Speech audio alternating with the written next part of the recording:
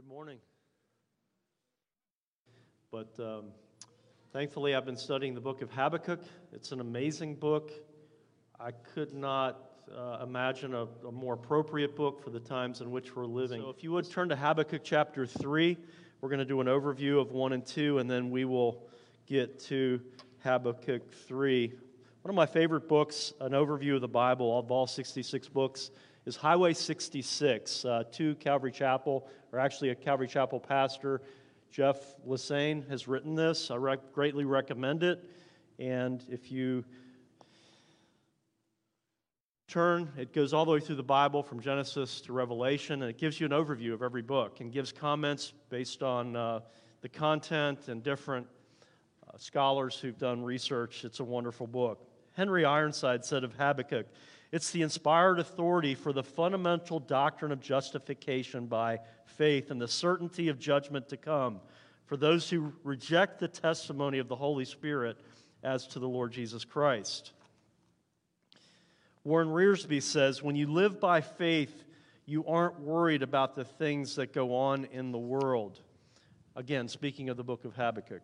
You may be burdened, but it doesn't mean that we shouldn't be concerned about crime and injustice. But we don't lose our faith because of it. We don't become discouraged and despondent and give up. The main message of Habakkuk is that the just shall live by faith. And then John Corson, one of my favorite on this book. I've listened to lots of sermons on Habakkuk. I've listened to lots of teaching, commentators. John Corson gets this book. He gets it and he loves it. And if you've ever listened to John Corson, he's one of our Calvary Chapel pastors who lost his wife in a tragic car accident when the kids were very young, lost his daughter when she was a teenager and grew up on the same road that her mom died on, and then just recently lost his son in the last couple years, who was a pastor. He's a man who's lived through trial. He's a man who's lived through the doubts. He's a man who's lived through difficult times, and it shows. It shows. He says this, "It's a beautiful gem of a book written by the prophet who started out wrestling with God and ended up worshiping Him." So we will be looking today primarily at chapter 3, but before we do, I want to give an introduction on the first two chapters of Habakkuk. Habakkuk means one who embraces or clings. Some have said it even means wrestle, like Jacob did with God. One who wrestles with God. Habakkuk begins his ministry doubting God. Our picture of Habakkuk is one who is really struggling with the way God does things. Have you ever done that? Have you ever questioned and gotten to the point in your life where you're like, well, God, why did you work it out like this? I know my parents were missionaries. They were on a church planning team to Lima, Peru when I was 2 years old. They went through language school in Costa Rica, moved down, and within a couple years they lost my little sister, a brand new baby. Doing the work of God, giving up everything for God, and then God takes my baby sister home. Never had another daughter. It's tough, isn't it? These are tough times. There's 3 circumstances like that in my life, that being one of them, where you say, well, God, I don't quite understand, but we will, won't we, when we get to the other side? Habakkuk is at that point. He's saying, God, I don't understand. As we look at Habakkuk chapter 1, let's look at it now. It's the oracle which Habakkuk the prophet saw. All right, so an oracle is a message from God, right? The author is Habakkuk. We know that he is probably a Levite because he's a singer and because he ends the book with 3 selahs, which we only see in the Psalms other than this book. The last chapter is a song that we'll study today. It was written probably in the 7th century BC and the 700s, before Nebuchadnezzar from Babylon made his way through Nineveh, Haran, and Carchemish on his way to Jerusalem. And we know that Jerusalem fell, the southern kingdom, in what year? 586, right? 586. Habakkuk is lamenting after the death of Josiah. During his reign, there was great revival in the country. People loved God. People were confessing their sin before God. They were repenting. There was much revival, and then much blessing from God in Jerusalem or throughout the southern kingdom. But he passes away, and his son takes control, Jehoiakim, and he is a mess. He's a mess, okay? So you're looking at blessing from God, a great reign of Josiah, and then you're looking now at the son of Josiah, who is just a train wreck. And he's a prophet during this time. Habakkuk is prophesying. Jeremiah chapter 22, verses 13 through 19. Were you guys able to put it up?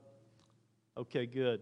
Woe unto him that builds his house by unrighteousness and his chambers by injustice, that uses his neighbor's service without wages, and gives him not his hire. That saith, I will build me a wide house and a spacious chambers, and cut out windows, and its ceiling with cedar, and painted with vermilion. Shalt thou reign, because thou strivest to excel in cedar? Did not thy father eat and drink and do justice and righteousness? Then it was well with him. He judged the cause of the poor and the needy. Then it was well. Was not this to know me, says Jehovah? By thine eyes and thy heart are not but for thy right covetousness, and for shedding innocent blood, and for oppression, and for violence to do it. Therefore, thus says the Lord Jehovah concerning Jehoiakim, the son of Josiah, king of Judah. They shall not lament for him, saying, Ah, my brother, or Ah, sister. They shall not lament for him, saying, Ah, Lord, or Ah, his glory. He shall be buried with the burial of an ass, drawn and cast forth beyond the gates of Jerusalem. This guy was a mess. This is what he had to live through. And because he's living through this time, we know in verse 2 it says there's violence in the land. And the prophet is crying out to God in verse 2, and he says, God, I'm crying out to you, but you are not responding to me. I'm doing my job, God, but you're not doing yours. He says, I am praying and you're not saving. Verse 3, why do you make me see iniquity and cause me to look on wickedness? Yes, destruction and violence are before me. Strife exists and contention arises. The law is ignored and justice is never upheld, for the wicked surround the righteous. Therefore, justice comes out perverted. Do you guys get this? You feel like you're living through this ever now? So do I. So do I. So do I. So he is at a crisis of faith. He's at a crisis of doubt. He's doubting God. And he's saying, God, I don't understand why you're not listening to me. I don't understand why you're not responding. What is it that we can do? Verse 5, God responds, look among the nations, observe, be astonished, wonder, because I'm going to do something in your days, Habakkuk, that you're not even going to believe. I'm going to tell you something, you're not going to believe it. And basically, to summarize it, he says this. He says, Habakkuk, I've got it covered. I'm raising up a nation right now that's going to discipline these people that you're living among. And I'm going to take care of it. I'm sovereign. I'm going to take care of it. I liken it to this, brothers and sisters. You going into your prayer closet tonight after watching the nightly news and saying, God, will you please do something for this country? Will you please help us? Will you be merciful to us? And God responding and said, yes, I will. I've got it covered. You can be at peace. I'm raising up China right now, and I'm building their military. And they're going to come in and they're going to clean house. Trust me. I love you. I'm going to protect you. But they're going to do their job. And they're going to be the tool in my hands that I'm going to use to take care of all this mess. That's what he was dealing with. Well, he didn't like that very much. He gets pretty upset. And y'all, God wants to listen to us when we have doubts. He wants to be there for us. This book would not be in the Bible if God did not want us to bring our doubts, our frustrations, our concerns to Him. He's there for us because He loves us. He's our daddy, and He wants us to bring our anger, our doubts, our frustrations, the things that we're questioning to Him so He can help us deal with it. It reminds me of 1 Peter 5:8. Cast all of our anxiety on Him because He cares for us. The word picture there is the Greek is putting a saddle on a horse, throwing it up. God wants to carry it. We can't carry it, but God can carry it. And Habakkuk, when he hears the fact that the Chaldeans, that the Babylonians are going to come in and they're going to wipe them out, he says this, God, you're from everlasting. O Lord, my God, my Holy One, we will not die. You, O Lord, have appointed them to judge Babylon, and you, O Rock, have established them to correct. Your eyes are too pure to approve evil, and you cannot look on wickedness with favor. Why do you look with favor on those who deal treacherously? God, you're too pure to use an unholy, more evil people than we are in order to come in and discipline us. God, you're not going to use evil to discipline evil, are you? You're too pure for that. So he's trying to correct God's theology. He's trying to teach God that God doesn't do these things, right? Not a good idea, is it? Not a good idea. But God is patient. He is patient with Habakkuk. He is patient, and Habakkuk will learn before the end of this the end of this chapter. You've made the Babylonians like the fish of the sea. They creep and they gather them in nets. Verse 15, they honor their nets so much because they capture all these people. Verse 16, that they're actually bowing down to the nets, the net god. They're going to offer sacrifices. They use hooks to hook people through their noses, as we know from church from history, and they would drag them away with hooks. Verse 17, will they therefore empty their net and continually slay nations without sparing? So, the prophet has offered his heart to God. The prophet has listened to God. God has responded to the prophet. He's told him how he was going to deal with it. And he didn't like that, okay? So now I think there's a pause. He's waiting to hear back from God again. So, chapter 2, verse 1. He's standing on the tower, on the rampart. He's in his prayer closet, so to speak, waiting for God. And he says, I will keep watch to see what he will speak to me and how I may reply when I am reproved. Because he knows the reproof. He's going to be reproved. He's going to learn. He's just taken issue and said, God, you didn't do it the right way. So he's waiting. And how does God respond? He does. He says, the Lord answered and said, record this vision and record it on tablets. He wanted this to be remembered. So that's why we're reading it now, right? He said, record this, that the one who reads it may run, for the vision is yet for the appointed time, and it hastens toward the goal. It will not fail. Though it tarries, wait for it will certainly come. It will not delay. Behold, as for the proud one, his soul is not right within him, but, and this is the key verse for this entire book, this is the timeless principle if there's anything we want to learn, but the righteous will live by faith. You've got a train wreck all around you. You've got chaos. You can't control your circumstances. You can't control the people you're living around, but the righteous will live by faith. They call him the father, the grandfather of the Reformation because of that verse that's there. That'll be repeated in Galatians. It'll be repeated in Romans. All right, and he said the righteous shall live by faith. That means when everything out here doesn't look like it's going the right way or that God's in control, when everything out here is disturbing us and causing us even to fear, that we live not by what we see and the chaos around us, but we live and put our trust in God and God alone, and we live by faith. We live by faith that he's going to come through.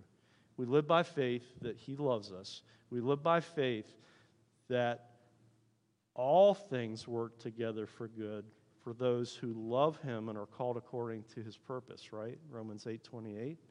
And that he's going to come through. And even the mess that we're in, he is going to use to make us stronger, to show us that he loves us more, and that he's going to be there for us no matter what. God goes in from verses 4 through 12, actually even down to verse 17.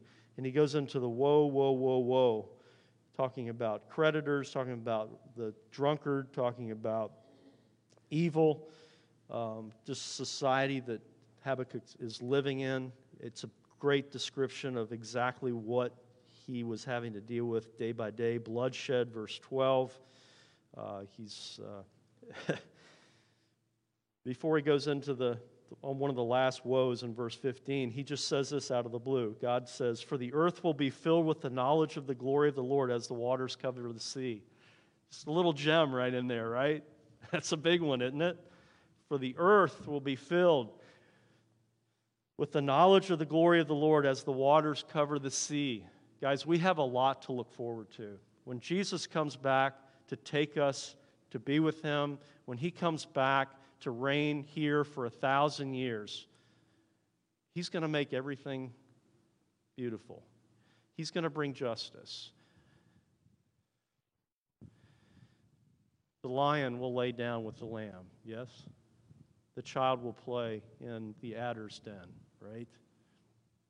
Jesus will come back, and the earth will be filled. And even before then, you guys, this last century, we have watched God use terrible circumstances, world wars, a Holocaust. But we have seen one of the greatest advances in the kingdom of God since the earth was created through the missionaries that have gone out. My father, as a child, saw Time magazine and saw the bodies of those missionaries who were speared to death down on the Amazon and was called to be a church planner. God has used his wife, one of the missionaries' wives, Elizabeth Elliot, to go back in with her little daughter Rachel to move into that tribe that speared her husband, save that whole community with some of the other wives as well. God has done amazing things through terrible tragedy. He even used the Holocaust to begin what? The nation of Israel, right, in 1948. God uses the wreckage of society and the chaos that the enemy brings. And yes, his job description is to steal, to kill, and destroy. He wants to take us out. But God uses the horror that he brings, and he turns it for our good. For our good. Because he loves us and because he's got us in his hands. Turn with me to chapter 3. Habakkuk listens, and then he can't help in this chapter but praise the great and mighty and amazing God that he is going to worship. Worship is acknowledging who God is and what God does to God himself with an attitude of praise. Worship is acknowledging who God is and what God does to God himself with an attitude of praise. That's what worship is. It is good to praise God because, number one, it gives appropriate honor and glory to God. Number two, it declares God's specific works. Number three, it teaches and reminds us of who God is and what he has done, because it places man in proper perspective under God. And lastly, because it builds confidence in the power and works of God. The majesty of God. We'll look at 4 different things here as we look at Habakkuk's worship. He began with doubting. He's ending in worship. He began with a crisis of faith as God taught him and teaches him in chapter 2. He is concluding this book like so many of the Psalms. He's realigned himself with who God is and what his purposes are, and he can't help but praise. He can't help but praise God. So we'll look first. Worship is praising God for His holiness and His mercy in verses 2 and 3. It's praising God for His glory and power in verses 3 and 4. It's praising God for His acts and His love for His anointed ones in verses 5 through 13. And lastly, it's praising God for His sovereignty and His strength in verses 14 through 19. So it begins, it's a Shigionoth. It's a hard word to say. It's a highly emotional poem there in verse 1. He says, I've heard the report about you, and I fear, God. You have said all of these woes, and I know that you're bringing all of this calamity through the Babylonians. God, revive your work in the midst of all of this, he says in verse 2. Oh, revive your work in the midst of the years. In the midst of the years, make it known. In wrath, remember mercy. Guys, that's our job as a holy priesthood. We need to bring mercy in the middle of this craziness, this chaos. When we see people headed to hell and happy about it and rejoicing in it, we need to pray for mercy. God, help them to see the truth. Save the soul before they're lost. And that's what Habakkuk's doing here. He says, God, have mercy. I know it's coming. I know, hey, what you said is going to happen. But please, God, have mercy. Please have mercy on my people. I love my people. God, you know, you love your people as well. I know they need discipline, Lord, but please have mercy.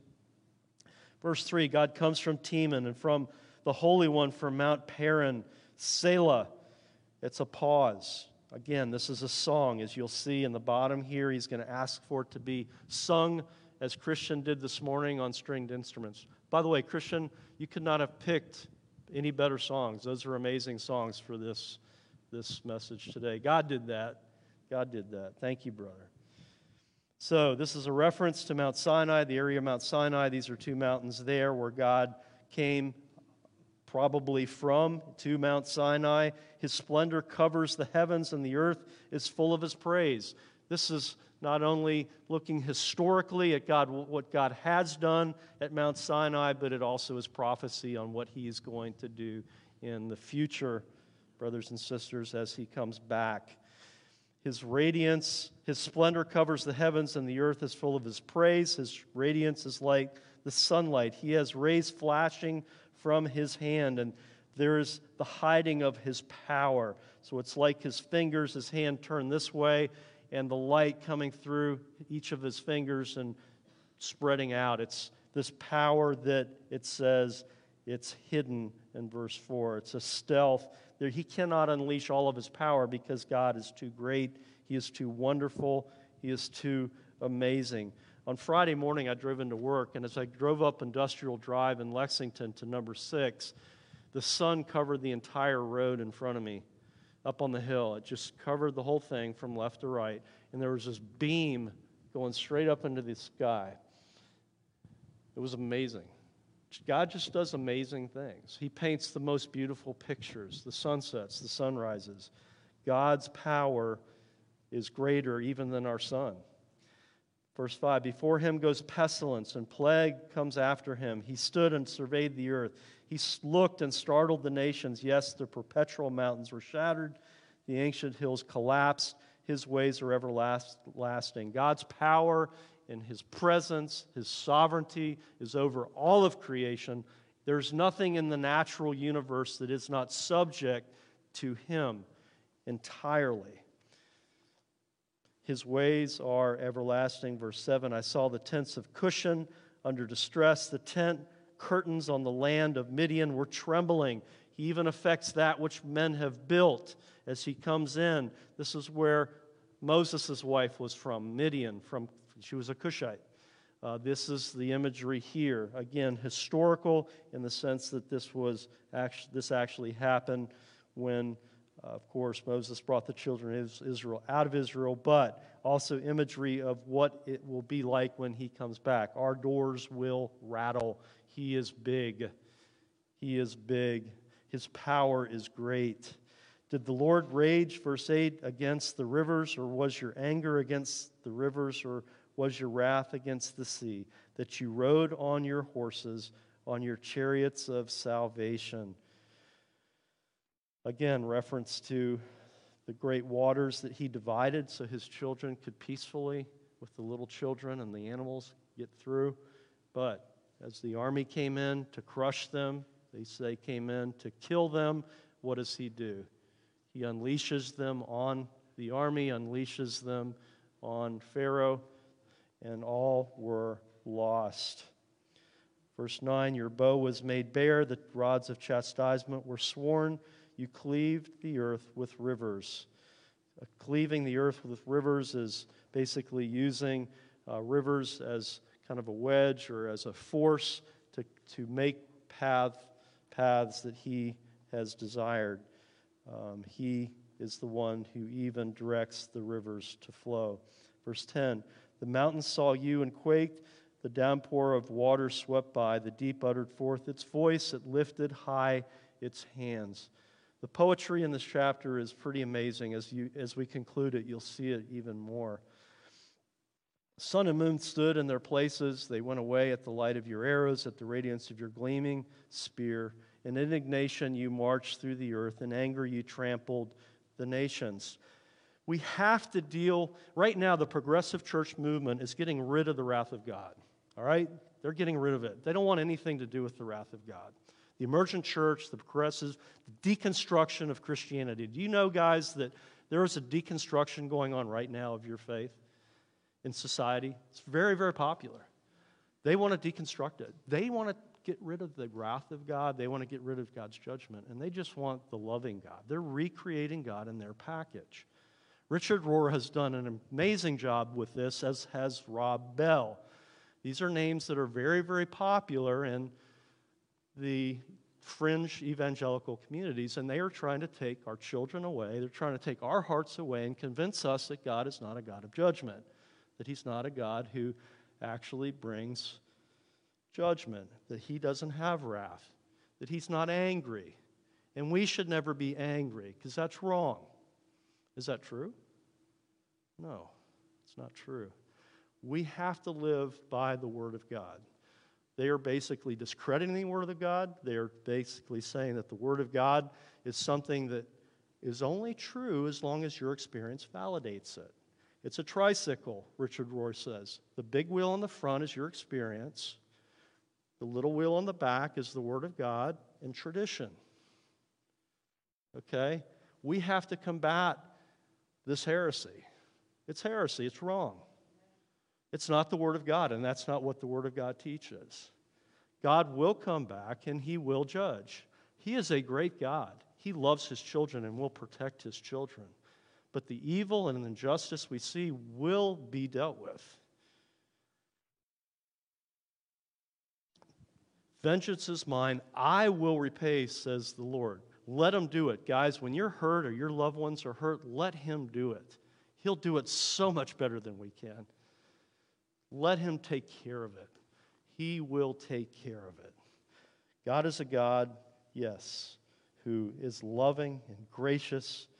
His loving kindness is everlasting. At the same time, you reject Him and you spit in His face and you don't repent, there will be judgment. I heard, verse 16, my inward parts trembled. At the sound, my lips quivered. Habakkuk has the right response. God is an amazing God of love and incredible mercy, but He's also a God of justice. And because he realizes this and understands what is going to happen to his beloved nation, his inward parts trembled and his lips quivered. Decay enters my bones, and in my place I tremble, because I must wait quietly for the day of distress, for the people to arise who will invade us. This prophet's sitting there, and he wants to get out of Dodge, I'm sure. Let me go to Egypt, or let me see what's up in Greece maybe, or maybe go to Italy for a while. I don't want to sit here and wait. God is making him sit here and wait for this. He has to wait for this imminent, crushing blow that's coming from Babylon, and because of that, he is trembling. Because of that, he is experiencing, as he says, a decay entering his bones. This could have been a physical phenomenon as well. I don't know what his age was, but he could have felt the pains of arthritis or something that's physically affecting him because of the fear of what is going to happen.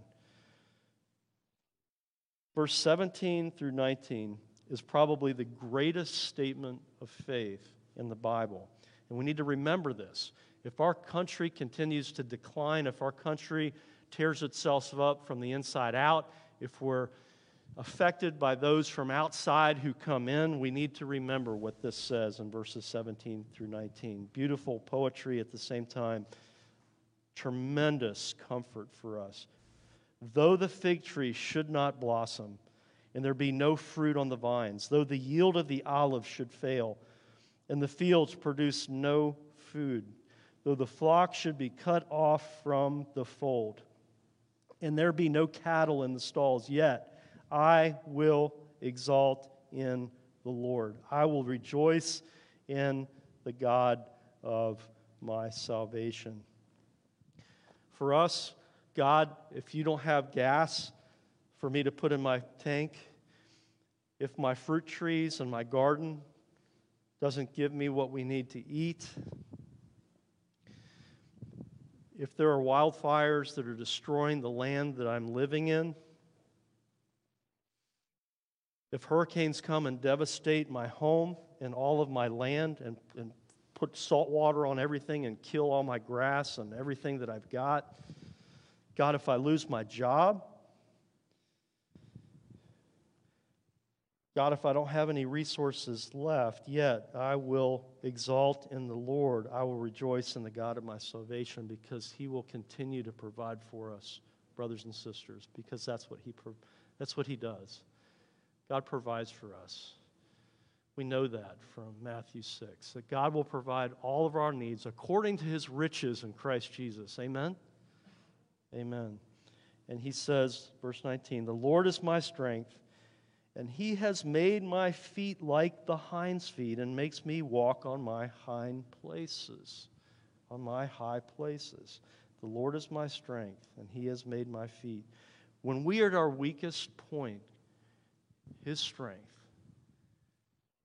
flows through us in ways we could never, ever be used by God. When we are at our weakest point, God's strength will flow through us. This is a beautiful image here. This is an image of a mountain goat, an impala, or one of these animals that love to skirt up mountains that are like this. And man, they go up with those 4 feet. They hit every spot in milliseconds. Boom, boom, boom, boom, boom, boom, boom. They're up. They're gone. You can't even see their feet. God has promised to make our footing sure in places that are could absolutely devastate us. One slip and we can fall 200 to 300 feet and be dashed on the rocks. But God makes our footing sure because He is there with us to guide our feet, to help us when we're walking through this wilderness that we're living through right now, this godlessness, this God-forsaken land in which we're living in. It's becoming more and more and more God-forsaken. That it's rejecting the will of God, the Word of God, the place of God in our society.